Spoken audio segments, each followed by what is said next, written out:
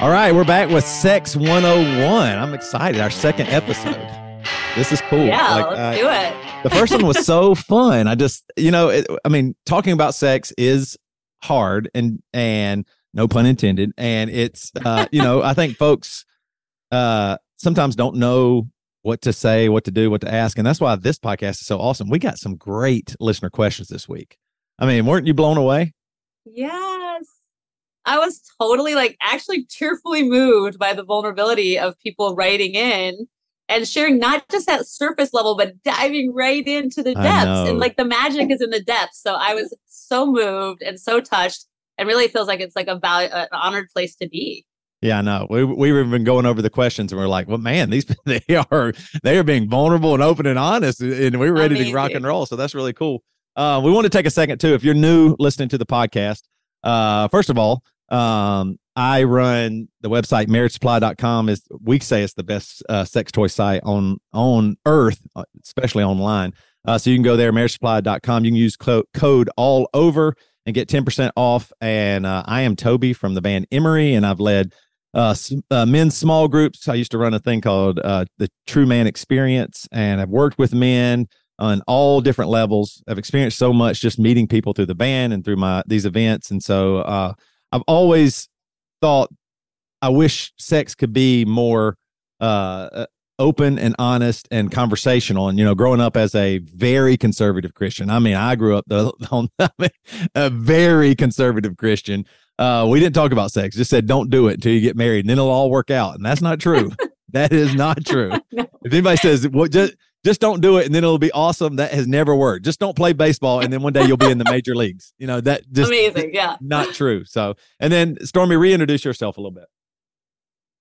Hi, you guys. I'm so excited to have everyone here listening and watching. I'm Dr. Stormy Hill, and I'm a certified sex and intimacy coach. And I coach men, women, and couples in all realms of intimacy with a focus on sexual intimacy as well as sacred sexuality. We also offer online courses, and we just launched a lube. And so just lots of fun things in the realm of sex and sexuality. Besides being a mama to an amazing young adult, 18-year-old with autism, this work is my greatest passion. And he likes to remind me that sex is not everyone's favorite subject to talk about, but it is mine. And so I love doing this work. And it's just really a pleasure to interact with you all and to hear your vulnerable questions. I'm so grateful for them. All right. Well, let's get into it. We're going to start the show this week with I want to answer listener questions, and then I think we both want to also see if we can educate or learn something, and something that I did not know at all. I did not know this because I was making a joke on my podcast this week. You always hear big dick energy, but you never hear big vagina energy or and I was like, oh, could that be a thing?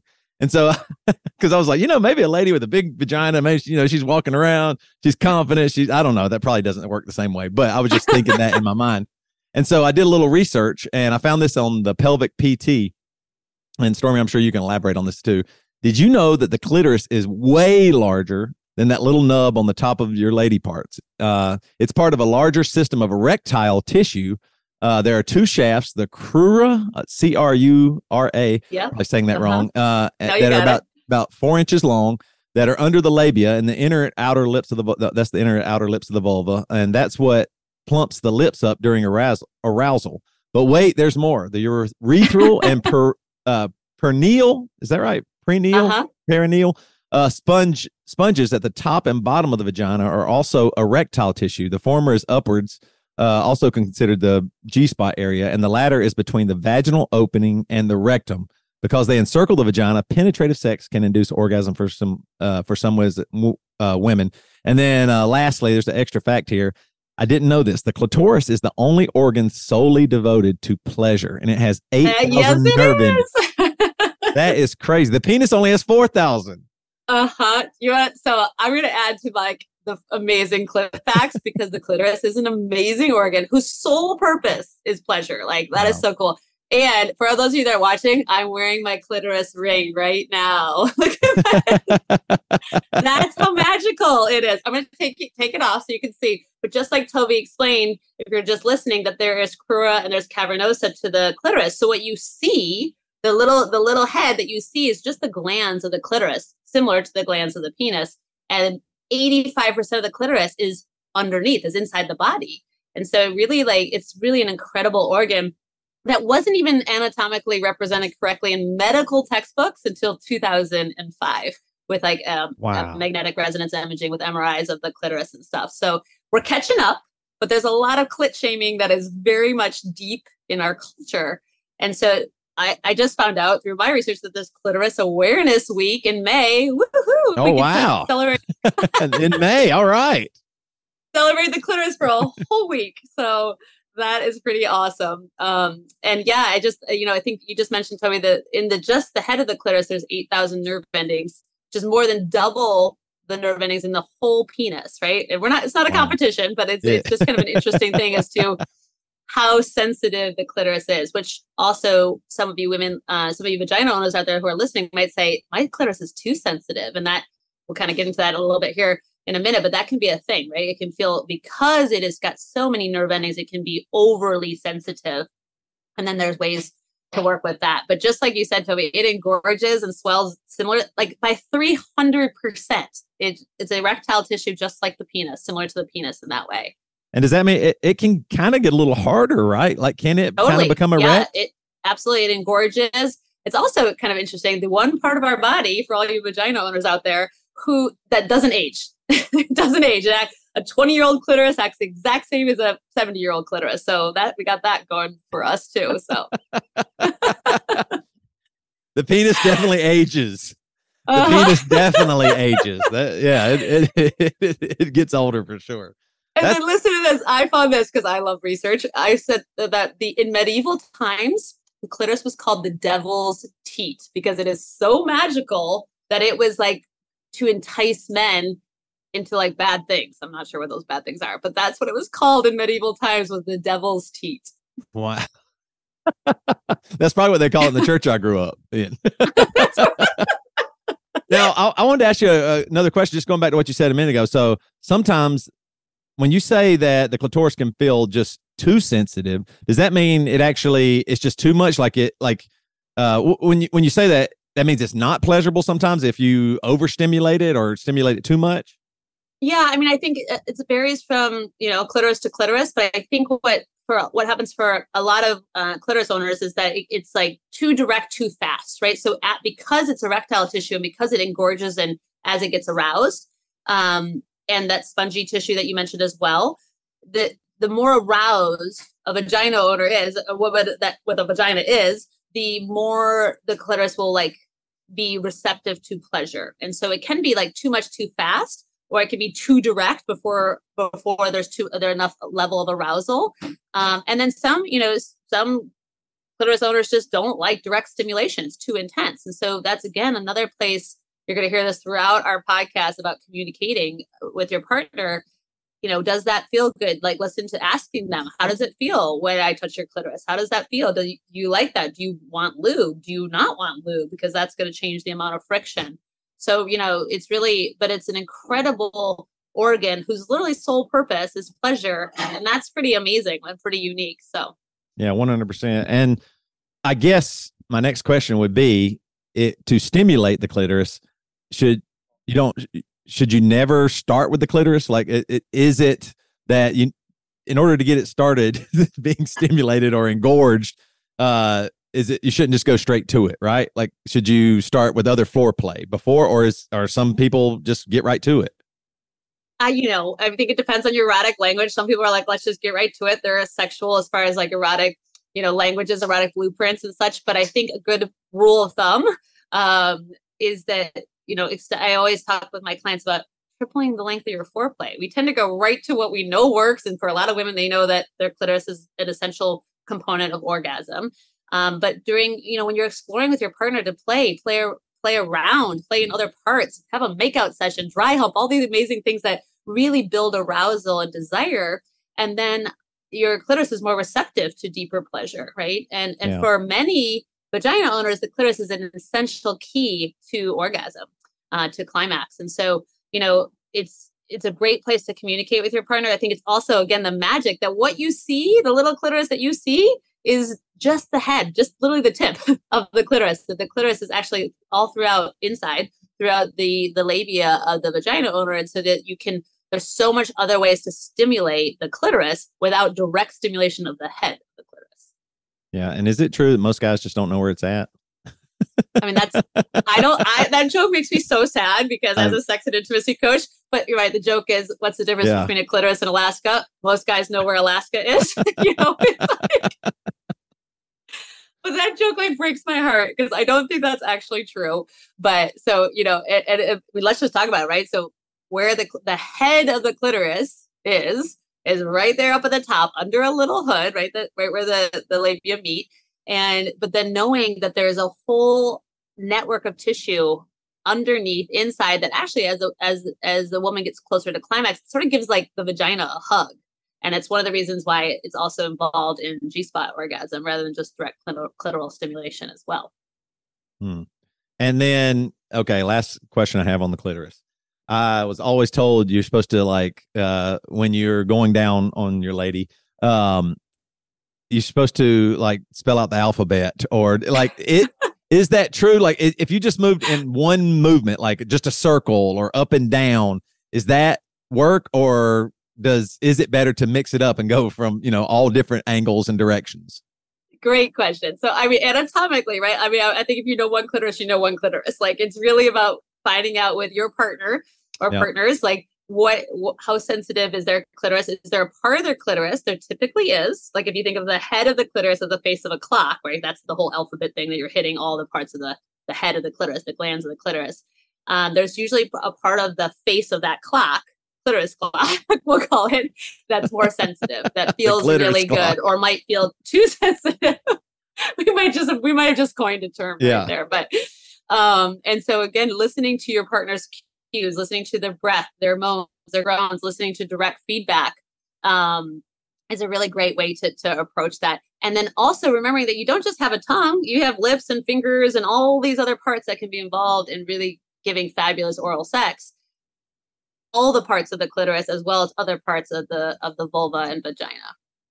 And then there's the big debate, and I'm sure we're going to talk about this a bunch on the podcast and future episodes, but there is like the penetrative orgasm and the clitoral orgasm. And it seems to me from what I've read that the clitoral orgasm is more common or prevalent. Is that true? So that leads us right into our myth. It's really amazing, like little segue. So our myth that we're going to debunk today is that the myth is that most women orgasm from penetration alone. Okay, so we're talking about penis and vagina intercourse or what we call unassisted intercourse. And that is a myth. Actually, it depends on which study you're reading, but kind of summarizing them, only 25% of women climax from penetration alone, meaning 75% do not. They need what we call assisted intercourse. That's a big number. It's a huge number. It's a huge number. And for all of you vagina owners out there, I want you to know if you don't climax from penetration alone, you're in the vast majority. You're in the majority. And if you do, great. Some women do, right? 25% of women, according to these studies, do. But that, to your point, Toby, that's suggesting, that's showing us that the clitoris is such an important part that doesn't often get direct enough stimulation to bring a woman to orgasm or to climax with penetrative sex alone.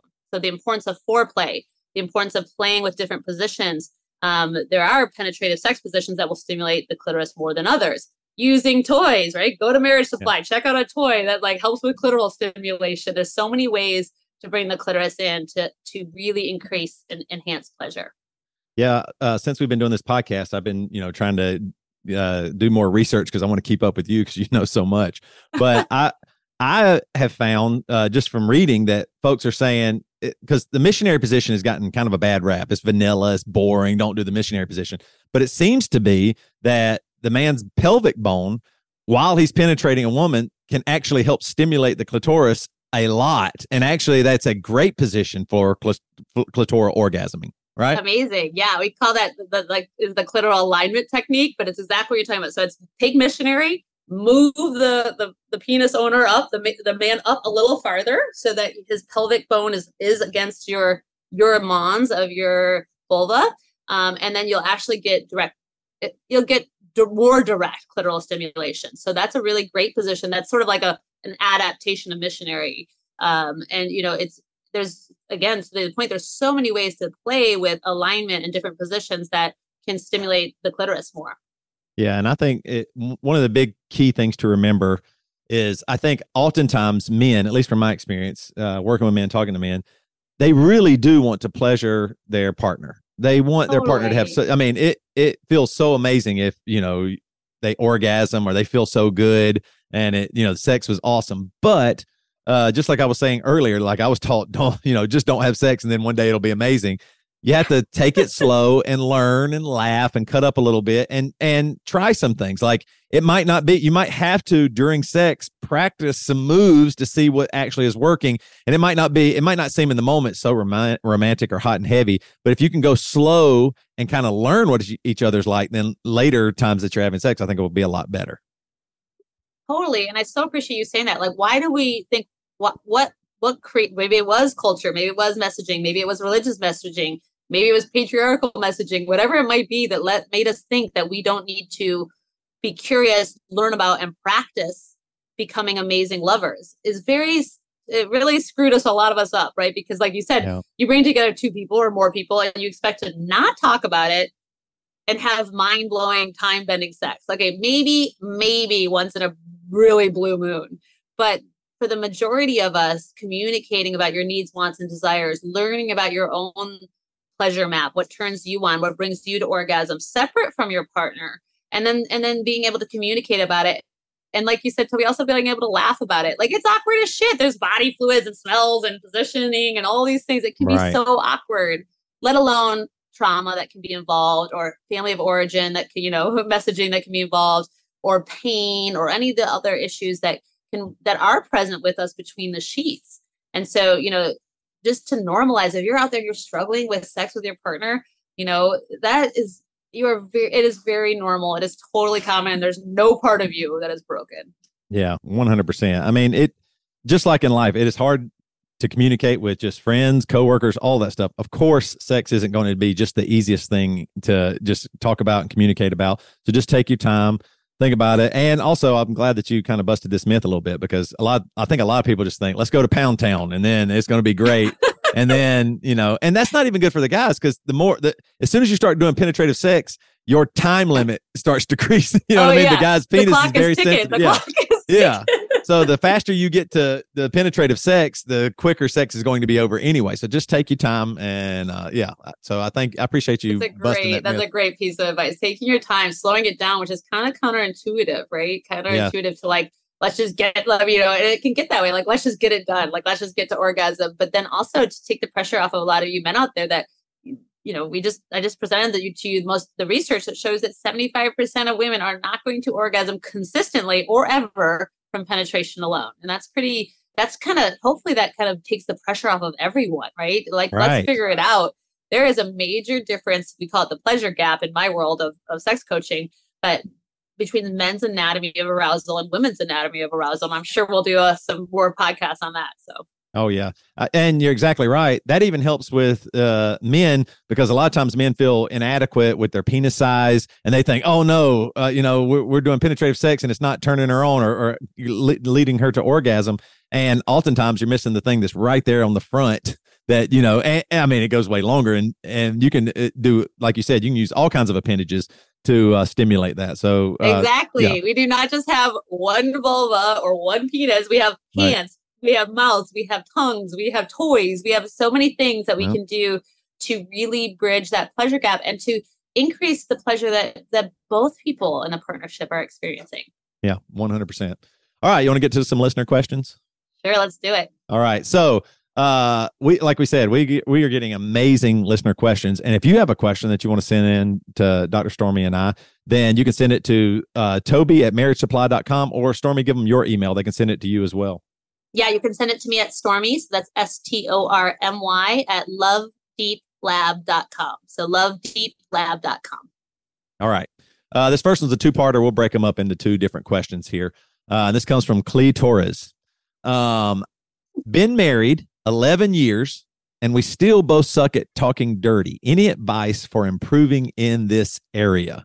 And I want to start with, it always is a little weird for me. It's been weird for me to talk dirty to any the people that I've dated or married, because you're hanging out, watching Netflix or fixing dinner for the kids, you're doing all this stuff, and then you got to go in there and go, suck my you you think you got to be either tough or strong or manly, or yeah, put that over here and stick it in that, and oh my God, you do all that, and then all of a sudden you're laughing, or your partner's laughing, spouse is laughing, girlfriend's laughing, and you're like, oh, I've totally blown it. So yeah, this one I do think it's difficult sometimes because you want to be cool and sexy, but sometimes you say just hey, you like that wiener, and you're like, oh, that sounds horrible. Like it didn't even, I don't even like that. She starts thinking about like Oscar Mayer wiener song, and it just you know what I read today? You got a humongous clitoris. That just doesn't land. It doesn't land. So yeah. So I love that intro, because what I would say is it's not always going to land. So I love this question. Thank you for writing this in. But talking dirty is a skill. It's a practice, right? So we don't typically just nail it the first time. No pun intended, right? Right. It's but it is like, I'm a total research nerd, but the research does suggest that the more you can communicate with your partner during sex, including dirty talk or pillow talk, will increase your pleasure. So it's a great thing for everyone listening, like to lean into and explore. It also makes sex more sensory, right? So if we're bringing in auditory, we're bringing in a whole nother sensory system, which makes for better sex, makes for deeper orgasms and better orgasms. So that's kind of the nerdy part of it. But then as far as like practical, our senses is a great place to start. So you don't have to like go with full on porn level, like dirty talk or, kink dominatrix talk. It can be, keep it simple. And so you can start with things like, also a good idea to like maybe start, if it's new to you, like start over text, because it feels a little bit safer. Oh, that's a good idea. Yeah. So you can start over text and then be like, hey, babe, what do you think about that text I sent you? And, see what the feedback is on that. And then also using our senses, because people are like, I get asked by my clients, like, I don't know what to say. It's like, well, you think about it before you're going to say it. Like, be like, what would I say to her or him and, or them in this situation? And it could be, if you think about the senses, it could be, right? Look, what you're seeing, what you're smelling, what you're tasting, what you're touching. So if you think of your senses, it gives you a lot of fodder for the pillow talk, for the dirty talk. And it doesn't have to be triple X rated. Like it can be sexy as shit and be very PG-13, So you can, if you just know that you can keep it simple and start easy, you don't have to have this like monologue that's like, erotica level, dirty talk. So those are a few tips. And I just took some notes here too. Oh, also doing a lot more encouragement. So for all your parents out there, right? We think with our kids, we do 6 to 1, 6 positive affirmations for 1 like negative feedback. It's a similar thing for sure with pillow talk. So rather than saying, don't do this, or I don't like this, right? That might be true. You're asking them not to, and you don't like something. It's just about framing it in the positive. So like, I love it when you do this, or do more of this. And then and that's the verbal. So keeping it really positive and affirmation, and then also telling and showing are great ways to kind of get into like the dirty talk, the pillow talk. I like that. Yeah. So you're saying it's totally fine. Like when you're talking about dirty talk, it might be fine just to start out with, oh my gosh, you're beautiful, or, oh, wow. Totally. Wow, this feels so good, or you feel so good. Like start just kind. Yeah. Right. Yeah, exactly. And think about, again, back to your senses, or like, wow, you look amazing in that position, right? Like, like I love the look of your boobs in that position, or whatever, like, right? Because you're talking about what you're seeing. You can talk about what you're hearing. Like, I love the sound of your breath when you're turned on. Like, I love your grunts, whatever. It could be anything, right? So sticking with the senses, if you don't know what to say, is a good place to start. And then for the men out there, the ladies like it when sometimes I felt like, is my moaning sound like weak or not matched? Like I'm, ooh, or, I don't want to sound, but then if I try to sound too mashed, it's like, oh yeah. It's hard to navigate like what sounds manly and doesn't, like sound like you might be having a heart attack, or you sound like it, you're wimpy or something. Okay, so a couple of things that come up, and this is the nerdy part of me coming up with like this with the sensory part, but our auditory. So our brain is, they say, is our greatest sex organ. I say that is true, but it is also our greatest barrier to fabulous sex. So again, you're feeding the auditory component to the brain with dirty talk, right? But it's a great question because we tend to be pretty nasally, high up in our head, high up in our tone or our pitch when we're like not so sure. We're like toying the waters. We're testing the waters. This is men or women. And so to your point of like you're sounding, you think it sounds like high pitched and then you drop it down too low and it sounds like you're like trying to primal it out or whatever.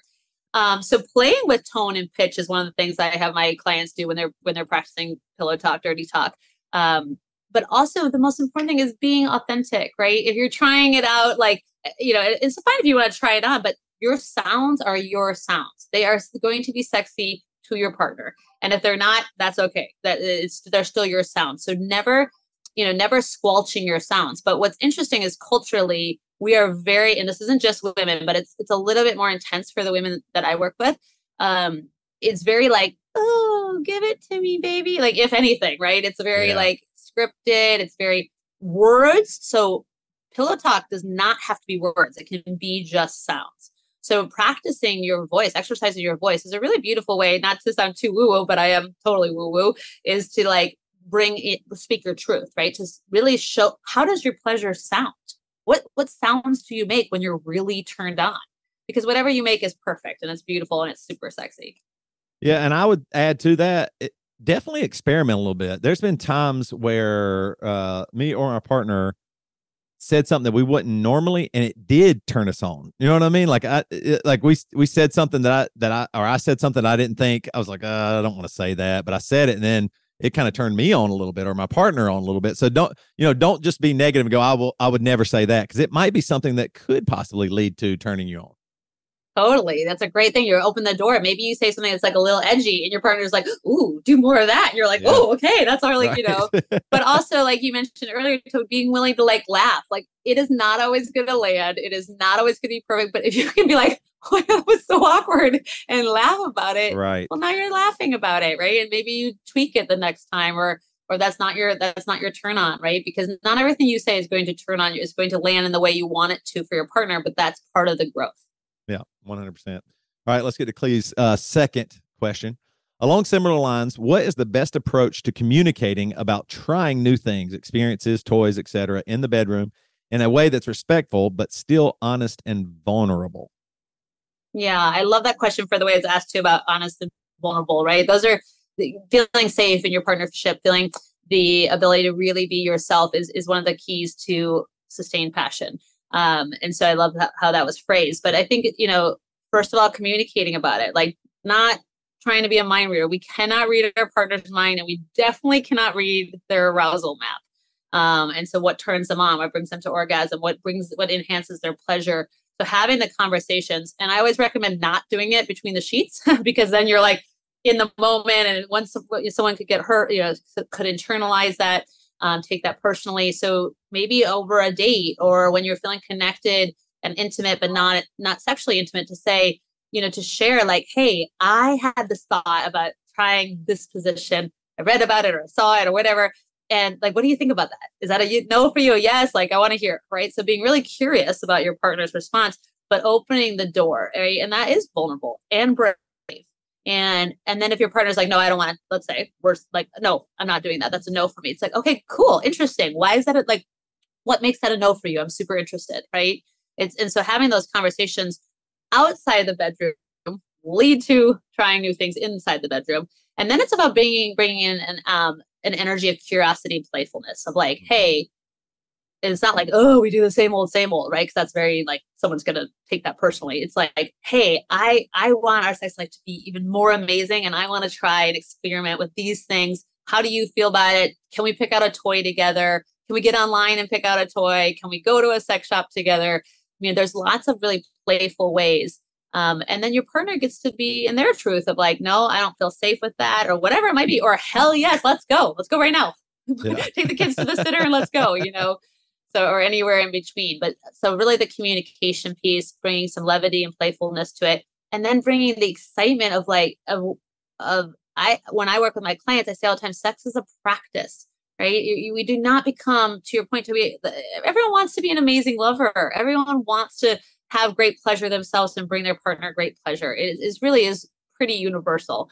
And then there's so many things that shroud that with shame and judgment and insecurities and, assumptions about your partner and things and our self body image, body love, all these things that play into that. But really bringing that curiosity and thinking of it as a practice that I'm committed with my partner to practice becoming amazing lovers. That shifting into a practice takes some of the pressure off of like, oh, it's just mediocre, or it's just meh, or I'm not a great lover, or whatever the story might be. Yeah. I'll say this too. I think a lot of times men, penis owners, are intimidated by some toys. Like they think, oh, I got competition now. Men can get in their heads a little bit of their egos and go, oh, that thing's going inside you. And then I'm going to after that. Like, and I think one thing that I've learned, if you can help your partner by including them, going, oh, I'm enjoying this toy so much, but I enjoy it with you. Or when I use it and you're not around, I'm thinking about you, and just including them, making them feel like the toy is for both of you guys. It's turning you both on, and including them so that they don't feel so intimidated, because it can be intimidating. I mean, some of the toys out there are large or the best vibration ever. Your penis cannot compete with those things, but that's not the point. The point is that you want to be, having great sex in all kinds of ways with your partner, and the toy just adds to that for both people. So make sure you're including them and letting them know, oh yeah, I want to use this toy, but I like it when you use it on me, or how we use it together. That really makes your partner feel a lot more included. Totally. I love that. I always say you think about toys as a team player, right? You're just bringing in a team player, right? Especially if you understand and internalize what we shared from the research earlier on our sex myth, that many women and many vagina owners need clitoral stimulation to climax. And so if you're inside, let's say, fabulous, great for everyone. And a toy can help with clitoral stimulation, or fingers can help with clitoral stimulation, right? So to your point about not internalizing that, right? We get that's one of the things I love, and it breaks my heart in the realm of sex, is that we take it on that it means something about who we are, or we come from this place of I'm not enough, which shows up in all areas of our life and definitely shows up in sex, right? Mm-hmm. And so instead of I'm not enough, it's like I am, and this is this fun team player to bring more pleasure and playfulness to both of us. Because like you said, there are a lot of toys that are penis focused, right? Yep. So you can play with that too. Yep. Awesome. All right, let's move to the next one. And this comes from Grundle Troll. I recently started dating this guy, and our sexual chemistry is off the charts. Thank you, Jesus. He is such a giving, loving, supportive partner, and has introduced me to a few new things which I love and obviously want to give back to him. In our last sexual encounter, he said how much he really likes when I play with his balls and even underneath. So for the first time in my life, I went under and licked his perineum. That's the taint for you, Toby. but when I got to the asshole, I froze. How do I get over that? I want to eat his ass. He eats mine, and it's amazing. I want him to experience the same pleasure he gives me. Help. This one, I can understand, people wanting to stay away from there, and also how it could feel pretty amazing.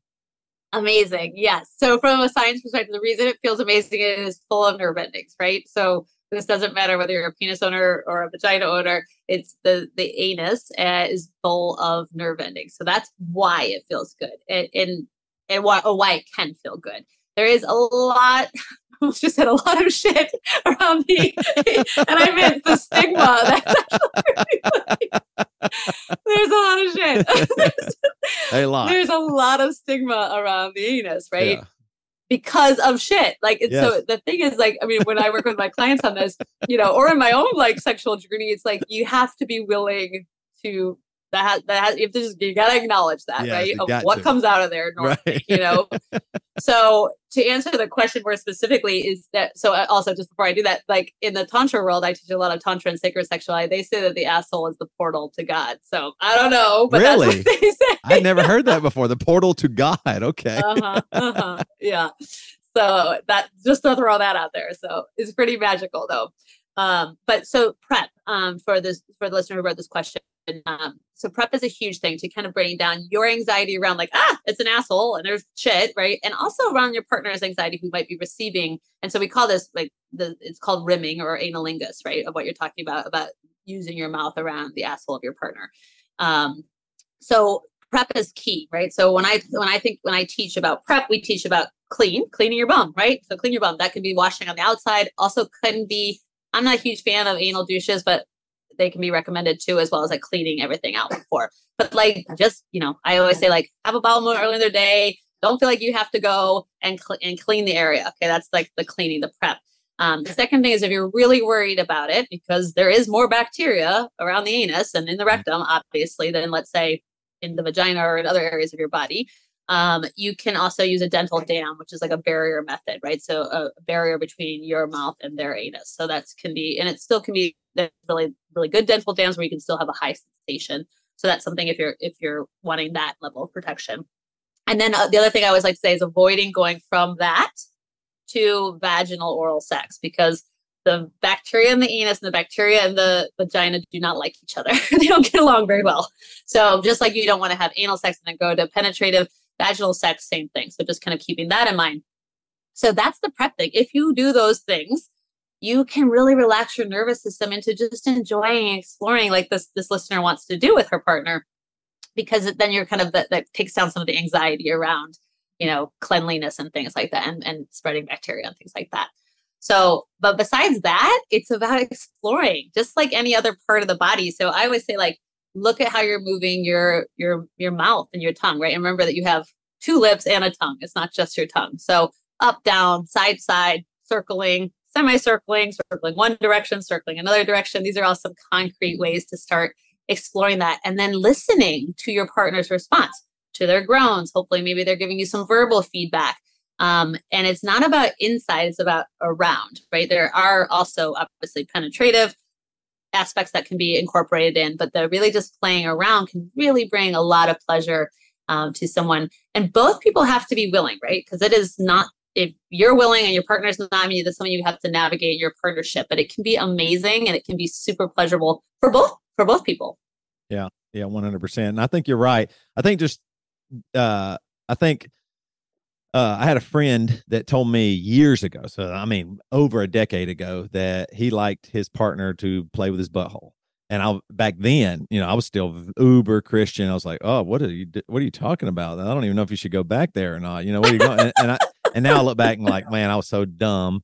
And I personally don't want anything deep inside of me. That has not, I have not gotten there. I tried a little bit and it just wasn't for me. But you're right. Yeah. The anus is really sensitive and that can feel good. Just the outside there. So start there with your partner and just see. You don't have to go, straight to, deep penetrative anal sex. That might not work for anybody. So totally in your relationship. Yeah. And you can actually stimulate the prostate from outside too. So one of the things that can be very pleasurable for a man is prostate massage or prostate stimulation. You can have an orgasm that way. But you can also stimulate the prostate from outside, from the taint, by pressing up, and so that can kind of be incorporated in to really feel like that, like, whoa, that might be a really novel sensation for your partner without having to go deep inside the anus if that is a no for them. 100%. All right. Great question. Okay, let's see. We got two more. This is from Jenny Telia. I've been with my fiance a little over a decade. We have great sex pretty frequently and communicate very effectively unless it's about sex. I feel at ease telling him about my desires, but this is not reciprocated. If I ask him about it, he says he's happy with how things are, which I'm sure is true. But when he drinks once in a blue moon, it's way different. He does and says things he wouldn't normally in a good way. Mm-hmm. I know he struggles with shame, and we've both done individual therapy in the past, but I want him to feel more comfortable expressing himself in everyday life and especially our sex life. I ask questions at opportune times. I model asking gently and point out when that yields great results. I praise him when he does express himself in small ways, in and out of bed, to try and make him feel safe. What else can I do? Is there anything else I can do, or is this one of the moments when I'm going into problem-solving mode instead of just accepting him for where he's at? If it wasn't already obvious, I'm anxious attachment style, and he is avoidant. Help, 911, life alert. It's such a beautiful, thoughtful question, right? There's so much to that, right? So she's talking about attachment styles, which we could do a whole podcast on for sure, and how that shows up in the bedroom. But to answer her questions more specifically, I mean, she's doing some really beautiful things there, right? So she's modeling, she's giving affirmations and feedback, she's doing it at opportune times, all things that are really important. So good job, awesome there. And you can really hear the love in this, right? They communicate really well in other areas, but not so much sexually. So I want to just normalize it. Like, that's very common. The couples that work with me are couples that love each other and that are totally in, and that are struggling with having the sex life that matches the love that they have, right? So you just want to normalize that you're not alone. That's really beautiful and really common. And then you're doing great things as far as keeping that conversation going, starting that conversation. Sounds like you're on the lead in the having the conversation. But so a couple of things is I would say, some concrete tips would be to also not just model, like not just give affirmations and feedback, but you share with your partner what turns you on and what you like in bed. Might give him a little bit of like, oh, that's what that feels like or sounds like. That's what it's like to be on the receiving end of it. And so showing, demonstrating, leading by like demonstration might be something to lean into a little bit. And then the other thing is outside of the bedroom, again, getting curious, talking with your partner, since you have good communication skills with him, to say, I've noticed that it seems like it's hard for you to share with me what you want sexually. You say our sex life is fine. So I'm curious about what fine means to you. And I'm also curious about why that feels hard for you to share with me, right? Because like you said, you both have some shame patterns and shame history. Almost all of us have little t or capital T trauma in our realm of sexuality. So might be a really beautiful place to bridge, to deepen communication and intimacy as to like why that's hard for him. And you just get to be this really full, active listening to say, I'm here. I'm super interested. I love it. It turns me on so much to know what brings you pleasure. And I want to grow our sex life, but I also want to understand where you are and what your hesitancy is, right? So what it's basically asking what his fear is around sharing, because there's something that's blocking him from sharing. And it could be a myriad of things, and you could never make an assumption to know what it is. Right. Yeah. Shame and fear are so hard sometimes to overcome, especially with somebody you love or care about or going to be intimate with. I think it's really tough. And it's not a coincidence that she writes that when he drinks at once in a blue moon, that it is way different. Sometimes I think of like alcohol and even marijuana. I think it's still you, but it pulls down some of your walls that you have up in normal life. And it allows you to be a little bit more free, a little more, of your full self. And so that's interesting, because when that happens, I think she's doing this, but definitely recognize that, hey, I like it when you're vulnerable with me or confident now without, feeling so, getting in your thoughts as much. And that's hard to do. That's why alcohol works sometimes. I mean, it really does. It lets you feel a little bit more free and fun and take a couple of chances maybe that you wouldn't normally, because your walls are down a little bit. Yeah, it's a social and sexual lubricant, right? And it's it can be slightly to very disinhibitory, right? So any inhibitions that you might have around that can be brought down or lowered from the spirit of alcohol. And so again, like you said, that's great that she's saying, I really like it when you say that, when you did that last night, or you said that last night. And then moving towards like the best place would be where he feels like that safety and confidence in himself in the partnership, where he can share that without the use of alcohol, right? Yeah, 100%. All right, these are great listener questions. Okay, our last question is a Stump Stormy question. All right. And I thought this was interesting because it was a study, it was a survey that was carried out in the United States in 2022. And I wanted to see if you can guess the number of people who own sex toys in the United States. And here's what's interesting. They said they went from 2017 and now in 2022. So 5 years later. I'm going to guess that they went way up during COVID when everybody was buying sex. I think you're probably right. But let's just stick with right now. In the year 2022 in America, how many people do you think own a sex toy? Okay, I'm going to say women. I'm going to say 80% of women own a vibrator, well, sex toy, but likely a vibrator in the United States, and probably 50 or 60% of couples use one together. Yeah. So they're giving you the actual number in millions, and it's 163 million people All right. own a sex toy. That's up from 135 million in 2017. And 56 million people own more than 5 sex toys. Which I think is really interesting. So that's so the population of America, I think, is 330 million. Right. So okay, so how close was I? You're pretty close, I guess. I mean, I think you're right on it, because I mean, over half of people own sex toys, and I bet I wish they didn't let me know the breakdown of men or women, or who owns what. But I thought that was so interesting. 163 million. That's wild. It's amazing. I love that. And then I added on a little bit here too. Can you guess how much the global vibrator industry is worth? Oh, no. No. A lot and growing, I would say. I'm gonna hedge my answer. Yeah. So the vibrator market in the multiple billions. You're right. 2.5 billion globally, with some 60 million sex toys sold every year, and 750 million of that is coming from the U.S. Amazing. That is. And I do know that the number 1 sex toy is vibrators, number 2 is dildos, and number 3 is lube. So that I do know. Yep.